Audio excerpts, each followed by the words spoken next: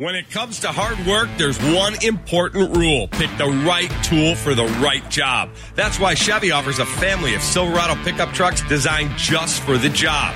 Go to ChevyDriveChicago.com and put a Silverado in your toolbox. Welcome to Apparently, the podcast for absolutely average parents. I'm Ann Johnsos. And I'm Tracy Weiner.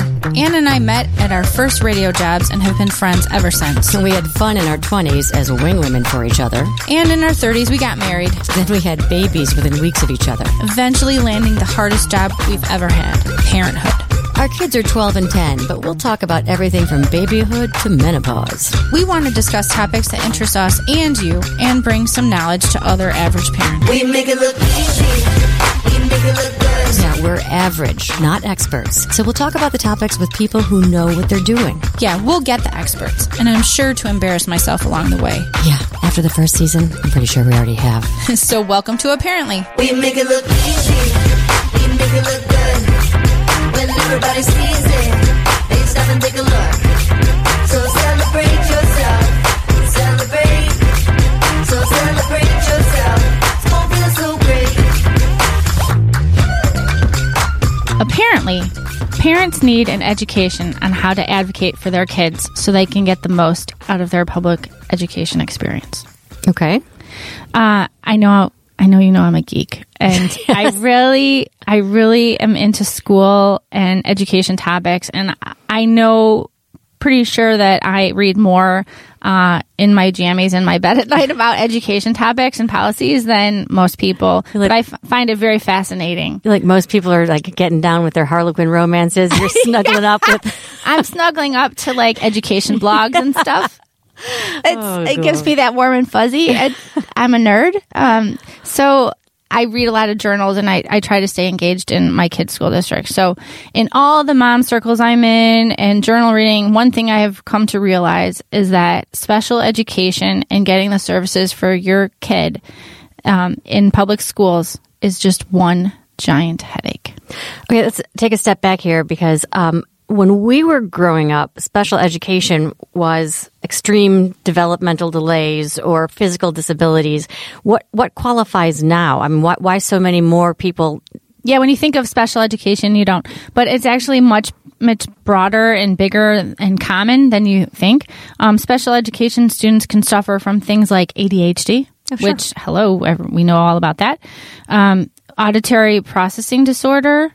Anxiety or dyslexia, those are things that would qualify and fall under the umbrella of special education. It refers to a wide range of services that can be provided in different ways and in different settings to students. So, you know, if you have somebody that has ADHD and can't or has anxiety over tests, that type of thing, that falls under that umbrella. So I've heard the word mainstreamed. Is that what we're trying to do? We're trying to get kids with the various needs to be within the classrooms with kids who don't have the special education needs and have them all learn together? I think so. That's why we're going to have our guest. Okay. But yeah, I mean, there's kids that have IEPs. Have you heard of IEP? Individual education plan. Yeah, 504 plans. I don't know about that. We're going to have to ask. Yes. So there's a federal law that exists to protect kids with disabilities. It's called the Individuals with Disabilities Education Act of 2004. It's IDEA. So you see the acronym, IDEA. Sure. States that children with disabilities have the same right and access to free and appropriate public education as any other kid. And I was reading somewhere when I was like trying to figure that out. It was a great analogy that access is an important term in education, and that making curriculum accessible to students with disabilities is a lot like making buildings accessible for people in wheelchairs. Mm-hmm. Okay, so if there's a barrier to your kids' learning, such as difficulty reading or dyslexia or whatever, the school needs to come up with the equivalent of a wheelchair ramp for you to help your child access the reading material. Is that on the school's dime? Because we started out in Catholic education. And I know Sophie, when she was in kindergarten, she had a kid in her class who had his own aid because he needed extra help, but the family paid for it. What? Yeah, because the Catholic schools were not equipped. Oh, because, yeah, well, that's what, I'm in a public school. There are children that are students that are in the private school, local Catholic school, that come for services. I've seen them because they come. So you go to your home school is how I understand it. But then therefore the parents don't pay. It's paid for by the education program. The school, the public school, Okay. is yes. So we always like to bring in experts when we talk about this. And so clearly this falls outside my wheelhouse, even though I like to say that I know what I'm talking about from reading all these blogs and stuff, my nerdy journals. I don't have a child with an IEP or a 504 plan. So, but I know in my mom circles that this is a very real thing and very common thing to have to take care of. Yeah, and I, in my mom circles too, I have a friend whose son was dyslexic for years, and she had to go through a bunch of hurdles. Yep. And then another friend who has a son, it took some special testing where he was finally diagnosed, and I think he had auditory issues. But you're not going to get help if you don't push for it. Ask.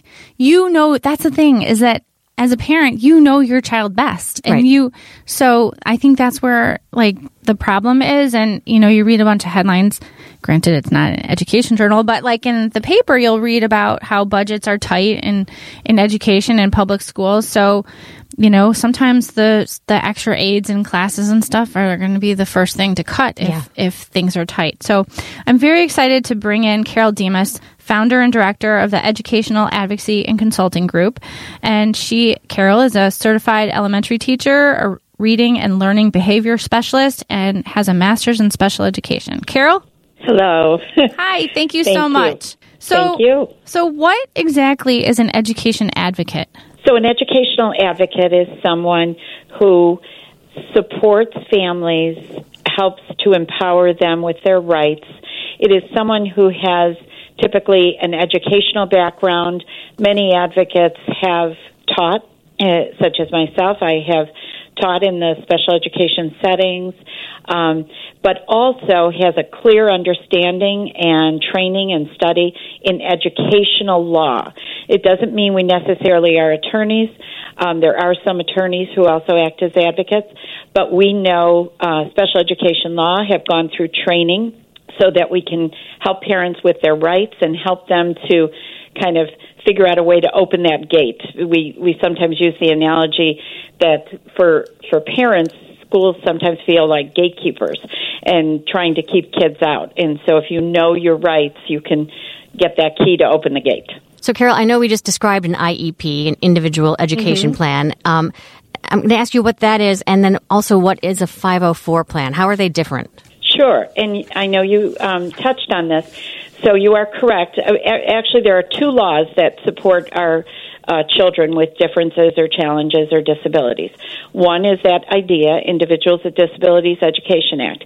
If a child is found eligible under IDEA, there are 14 categories. There are things like specific learning disability, autism, OHI, which is other health impaired. That might be for a child with ADD or ADHD.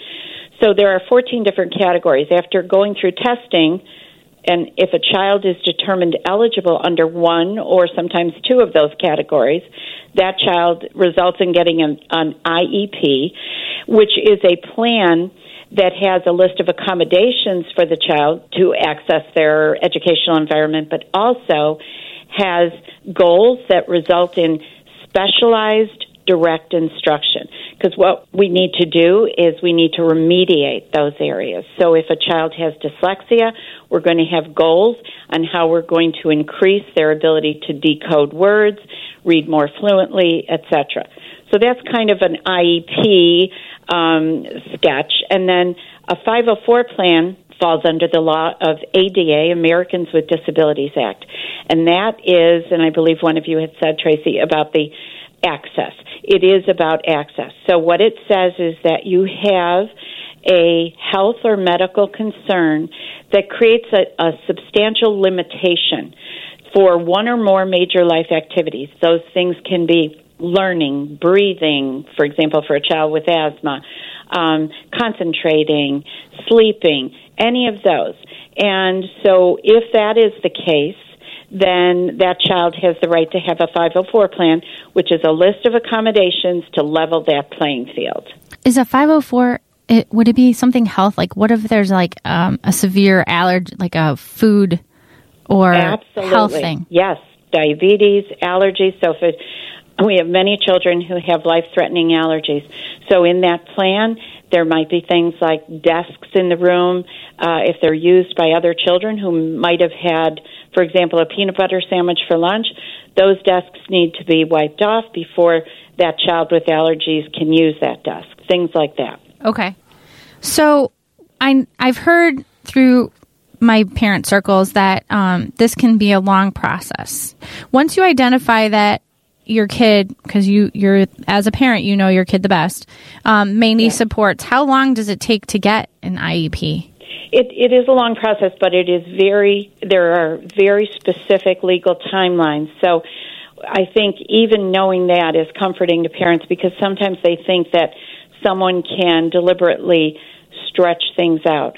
So as long as a parent knows that their first communication needs to be in writing and simply to say, I'm concerned about my child and I want my child to have a case study evaluation. Those 3 words. That then starts a legal timeline that says within 14 days the school has to meet with you and look at what areas of concern, what do we need to collect, and once that is determined and the parent signs permission for that testing, they have 60 school days, not calendar days, to complete that testing, come back to the table, and then determine eligibility. So although, yes, 60 school days can be a long time, at least it's not open-ended. There is an actual legal timeline, and that's a federal law. That's in every state. Okay. So, Carol, my older daughter is in what Chicago Public Schools calls an options class. That means the kids all tested high enough to get in and progress at an advanced pace. But what's funny is, and I love these kids, but for many who excel in one area, there seems to be a deficit in another area. And I understand that's called the twice exceptional child. Is 2E or twice exceptional more complicated than other special education needs? Yes, it very much is. So those 2E children simply means that they are gifted and they also have a disability. And many times what happens is that the high intellect, the giftedness, masks the disability, or the disability masks the giftedness. And so this population of children can be very much underserved until such time as the struggle. For example, one common is gifted children with dyslexia. That can be fairly common. So in the beginning, the early years, the child can compensate for the dyslexia and find other means to still score on the school testing within the average range. But left unchecked, eventually things can fall apart, and things can fall apart in many different ways, not only in their ability to read and decode, but also self-esteem, anxiety, frustration, some of those things. So it is very difficult. We've got to look at that child under both of those lenses. It can be very difficult. So when would a family need to hire an advocate? Does it have to be an extreme case, or No. could it be like what kind of families come to you? Well, many of our families call because they're in crisis. For example, their child is struggling, perhaps school refusal, not going to school, and the school might be threatening truancy, but the family knows that there's an underlying issue and the child isn't getting support. So we do have families in crisis, or children who have had to have been hospitalized due to some significant emotional needs. Then we have families who know, as you mentioned earlier, the parent is the expert on the child. Even if you don't know the name of it or you don't know the lingo, you know there's something going on. And you don't know how to navigate that or get the school to recognize it as well. So we get a lot of those kinds of families. And then we get families who already have a child with an IEP, and maybe that child has had an IEP since early childhood. But things aren't working. They're feeling like it's not enough. It's not supporting them. So they come to us and they say, we need more help. Read this document. Are these goals written appropriately? Is my child getting the right services? And then lastly, we do get quite a few families who believe that the public school is not the appropriate place for that child to be educated, but they know that it is their right to have that child placed in a private therapeutic school if the needs of the child dictate that they need more than the public school can offer, and they need our help in navigating that and getting the school to recognize it, agree with it, and then place that child so that that cost is not to the parents, because those schools can be very, very expensive. So you help navigate the process to start the dialogue for those families in those extreme cases. I gotcha. Absolutely. Mm-hmm. What do you find is happening for students most often in your practice? I am seeing a tremendous amount of school anxiety and school refusal, and it usually occurs because there is an undiagnosed or unrecognized learning issue, or perhaps an emotional issue that has not been properly supported. And I'm seeing a lot of that, and we know in today and in the news we're seeing so much more about mental health and wellness and trying to support our young people who at times feel there's no way out. But we see a lot of that, and we see the first signs of that with that school anxiety or school refusal. We're seeing quite a bit of dyslexia, and parents are aware that the laws have changed. It used to be dyslexia couldn't even be written in an IEP. It was like a 4-letter word, but now both federally and statewide we recognize dyslexia as part of a specific learning disability, which is one of those 14 categories. And so families are trying to figure out, now that I know my child has it, how am I going to get the school to provide the right kind of intervention? So we see quite a bit of that. And then as of the last few years, we're seeing a lot of what's called PANDAS. I don't know if you're familiar or your listeners are, but that's an acronym that stands for Pediatric Acute Neuropsychiatric Disorder Associated with Strep.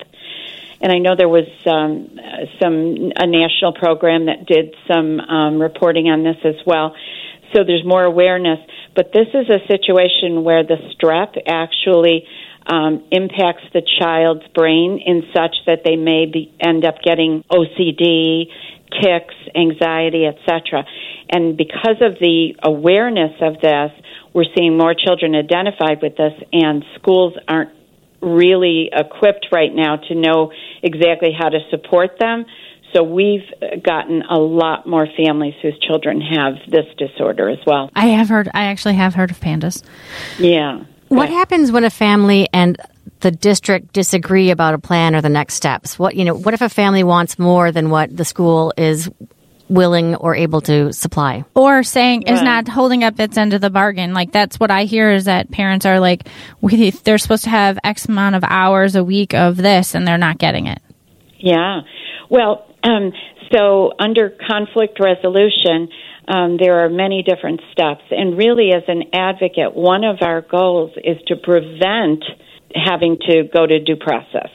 We really try to work hard to prevent that by trying to work with the school. So data is key. We do a very specific file review, and really so we can actually show the data that, here, look at this. The child's reading scores have actually declined over the last 3 years. So you actually have not been providing this child with a free, appropriate public education because he or she is not making progress. So we will do everything from what we call early resolution, which is just meeting with the district at the local level and kind of pointing all these things out and saying, this isn't working and there are some real issues here. We're willing to work with you, but we need this, this, and that. Then from there, we can write a state complaint. So the Illinois State Board of Education has a complaint form that we would use to say the child's rights are being violated. For example, if the child is supposed to be provided extended time for test and the child was denied, we can fill out that paper. Typically what happens then, an investigation ensues, and then if the state finds that the school did not implement the IEP, then the school might have to provide some compensatory services as well as remediate the issue. But we can go all the way through from filing that complaint to mediation, and then finally, If it's something very significant and we're not able to do anything with those means, then we at that point might refer to various law firms that specialize in supporting children under special education. So that leads me to my next question was, I've known families that have had to hire lawyers to deal with the school districts. What's the difference between an advocate and a lawyer beside the obvious, like you don't have your law degree? I think that the background in education, as an educational advocate, it is our responsibility to understand the learning profiles of children with various different types of learning challenges, and then what that child needs, what type of instruction. So all the advocates that work in my firm have that education degree and background and license, so that I know that if they pick up a file of a child that has a particular learning disability, for example, in math, they know what that child requires in order to help remediate that, and therefore they can really be a very important contributing individual to that IEP. Attorneys, there are, I think, some attorneys that do have education backgrounds, which is great, but that expertise is in defending the law. So that's really where the big difference lies. Okay.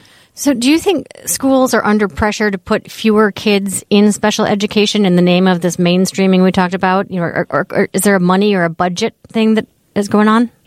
Well, okay, so those are two different things. So today we usually use the term inclusion because all children have the right to be educated with their typical peers as long as that is appropriate for that child. So we want children in their home schools, in their community, educated with their typical peers. So we kind of refer to that now as inclusion.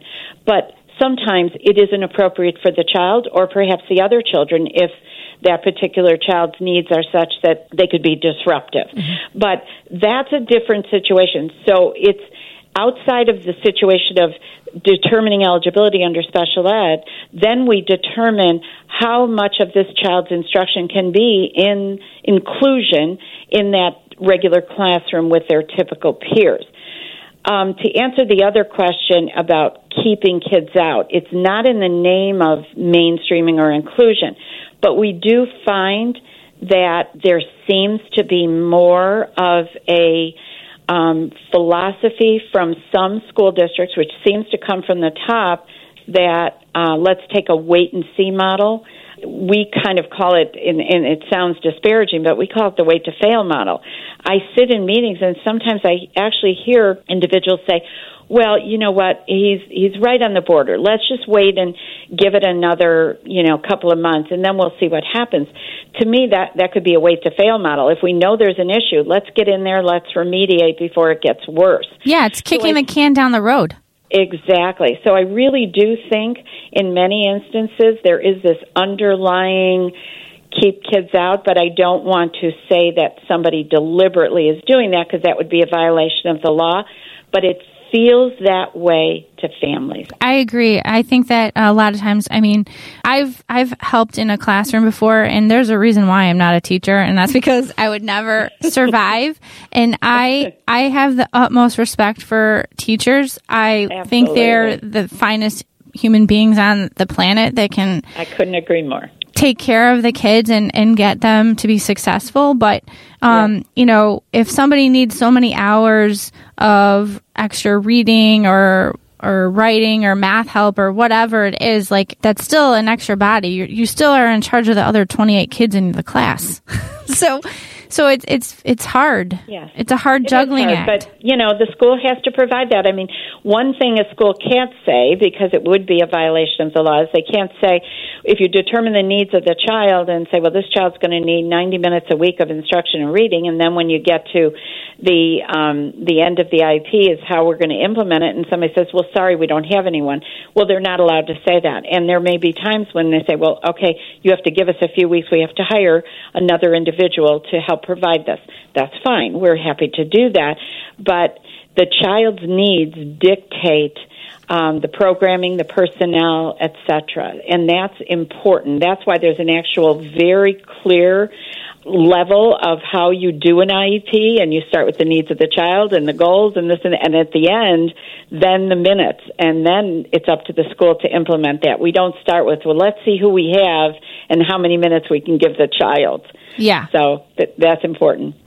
So I mentioned earlier the little boy who was in my daughter's kindergarten class and had his own aide, and he eventually transferred to public school because he couldn't get what he needed. But I think that's changing. How can Catholic or other private schools get the same resources? Yes, that has changed. Years ago, if a parent privately placed a child in a private or parochial school, they were kind of on their own as far as getting services. Now, the law, IDEA, still protects children who are privately placed by their parents, and they get what's called an ISP, an Individualized Service Plan. And it comes from the district in which that private school resides. So if your child goes to a private school in a particular town or neighborhood, and whatever school district that private school is in, they are responsible to write this, determine the eligibility of the child, just as if he was in their own school, write a plan, but their implementation is limited. And so the private schools get some funding from the state under IDEA, and they call it proportional share. So, for example, if a child in a parochial school needs speech therapy, and that parochial school does not have a speech therapist, the public school then would probably use that funding to provide some minutes and provide that speech therapist to that child. So, yes, they do have rights under even children who are homeschooled. That's still considered privately placed.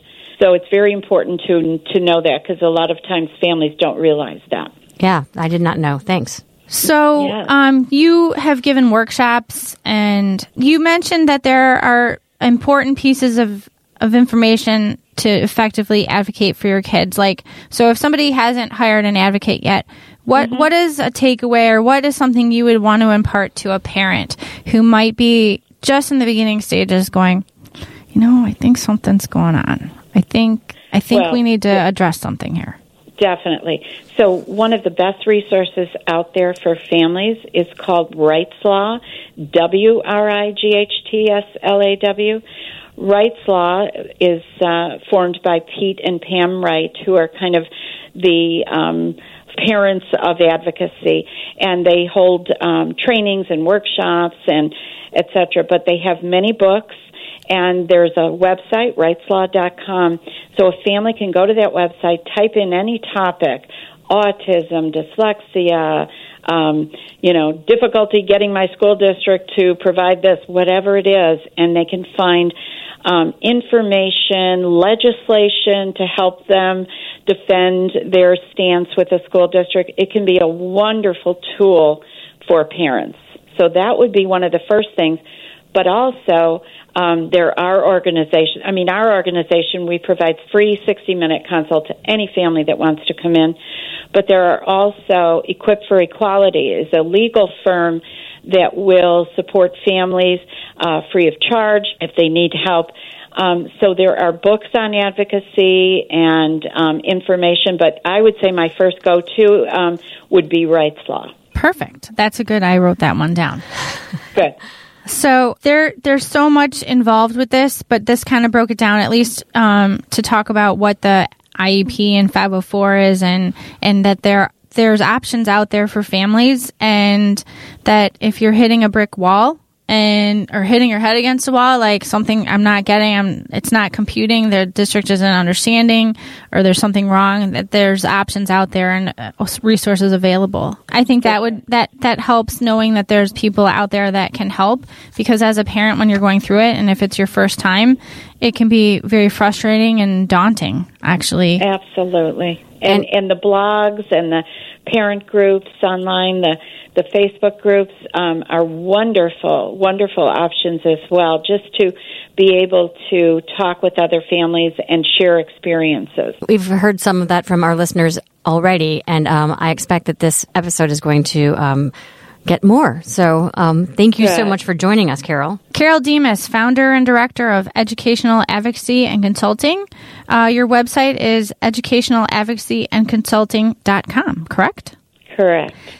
Thank you so much for your input today. I really appreciate it. And Thank you. I was happy to do it. Thank you so much for having me. So apparently there are a lot of options and resources available to parents. You know, when you're having your kid come home and you're not seeing the growth, or you're seeing problems in reading and so on. Dyslexia. When she said dyslexia, that really.